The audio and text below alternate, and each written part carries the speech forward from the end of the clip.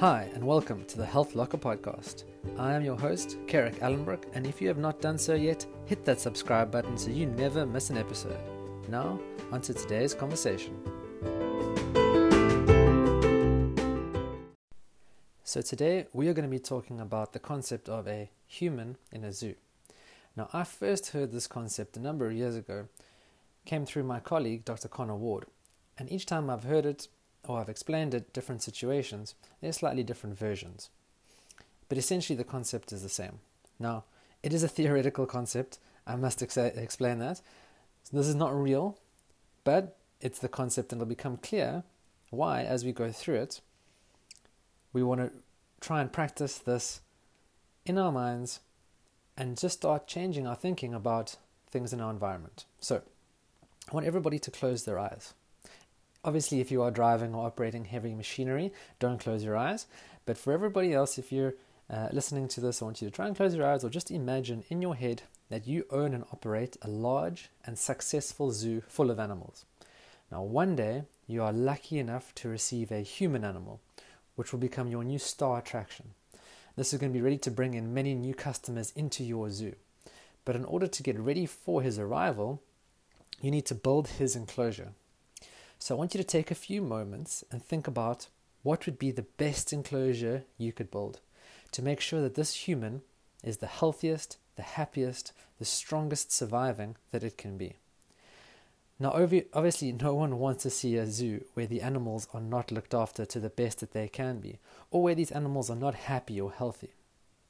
So this, of course, as I said, is a concept. It is not real life situation. I'm in no way suggesting that we open a human zoo. But for the concept and for the purposes of this podcast, we are going to design the perfect enclosure. So, what does your enclosure look like? Do you get your human to pay a mortgage every month? Do you make him sit in front of a TV for hours before bed? Do you make him then go to bed late? Wake him up out of a deep sleep with a loud noise early every morning, cutting his sleep down to too short? Do you feed him sugary food? Too much food? Only let him drink sugary drinks? Caffeinated drinks? Alcohol? Do you provide cigarettes for your human? Do you not let him do any form of exercise or activity? Now, obviously, I'm laboring the point a little bit, but you can see where I'm going with this. You get the gist. Most of you should have had a picture in your mind of feeding him fresh, whole foods, vegetables, drinking filtered mineral water. We should have him exercising 10 to 30 minutes at least 5 times a week. We should remove all blue light screens from his enclosure at least 2 hours before his bedtime. Things like getting 7 to 9 hours of sleep per night and making sure that that is in congruence with his sleep cycles. So when we actually stop to think about what it takes for a human to be healthy, and I always like to think as health of being on a spectrum. We all have similar overall idea, and it's just the nitty-gritty, the actual actionable steps that need to be taken in order to get us there that we get hung up on. And that's what I hope to do with this podcast. Because if we can think about health and living and being healthy and happy as something attainable, then more people may be able to experience and actually live it. But first we have to have the mindset and the direction. So now for the first, what you have to do, what I want you to start thinking about yourself is thinking about your environment, your enclosure, your friends, your family. I want you to start thinking about that as the human zoo enclosure. I want you to think about what your ideal enclosure looks like and what it would take to get there. Now, don't worry, I'm not going to make you do anything drastic at this point.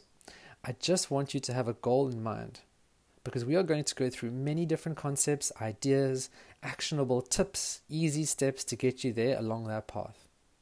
So what does your enclosure have? Who is in there? What activities are you doing? What foods are you eating? What are your sleeping patterns like?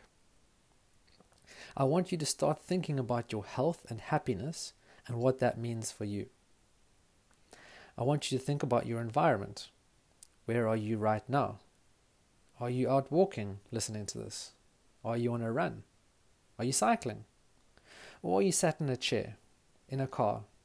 Are you on your commute? What does your environment look like around you today? At every point today, I want you to try and notice what is going on and where you are. Are you training yourself to be the healthiest, happiest human animal? Or are you stuck in a box? We tend to find ourselves waking up in a box, eat breakfast from a box, travel to work in a box with wheels, sit all day in a box, travel home, back in that same box, and then eat dinner from a ready-made, nicely packaged box, only to go back to sleep in a box. Now I get it. We need to work to provide food, clothes, shelter, safety for us and our families, and not everyone can live a carefree life, doing everything they want. What I'm suggesting is that we take stock of our 24-hour time periods, because research shows that at least 40% of the decisions that we make every single day are unconscious habits that you have formed over time. What you have for breakfast, the hand you brush your teeth with, the order you clean your body in the shower, the route you take to work, all of these are automatic, in which you don't do too much thinking about. What I'm suggesting is that we start by changing that up.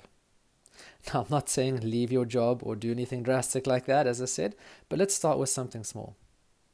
I want you to think about what's around you and think about what you do each day. These habits, these unconscious automatic habits that have become second nature, that you do not actually think about them. What I want you to do is choose one thing. And this can be as simple as changing the hand with which you hold your morning coffee cup, or standing on one leg while you brush your teeth. The research from world-leading behavioral scientists like B.J. Fogg explains that it is much easier to start a new habit by piggybacking it onto a previous habit. This is something that has been shown time and time again. And by Dr. Rangan Chatterjee explains in his very, very amazing new book, Feel Better in 5. And if you haven't heard of him, make sure to check out his podcast, check out all his books. He's on a wonderful journey and makes things very, very easy and easy to understand. But piggyback a new habit onto an old habit, and it makes it much easier to form that new habit. So your first task for the next few days is actually twofold. Firstly, I want you to start thinking about your environment that you spend most of your time in. What do your average days look like? I want you to picture what your ideal environment is, where it is, how it looks, how it feels, how it smells, the temperature, the colors, the food. I want you to get as granular as you can with this. I then want you to pick just one action or one habit, one unconscious movement that you do, and change it up. As I mentioned before, this can be as easy as holding your coffee cup in a different hand, or a bit harder, like brushing your teeth with the opposite hand. Try standing on one leg while you wait in the checkout queue, or spend 10 minutes stretching on the floor in front of the TV while watching TV in the evening. Try and pick an unconscious habit that you are doing every single day and change it up. That is your task. Until the next episode, and I hope to see you there.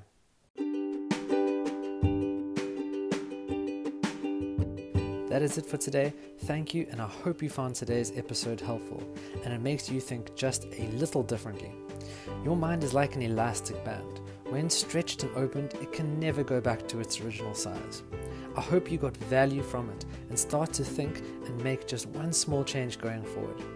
Hit that subscribe button if you haven't already, and if you did find value in today's episode, I would be so appreciative if you took the 9 to 17 seconds that it would take to give this a 5-star rating and leave a review so that more people can find this podcast and receive value from it. Take a screenshot, share it to your favorite social media channel and spread the word, tell your friends and leave me any comments and questions you have. And I hope to see you next time on the Health Locker.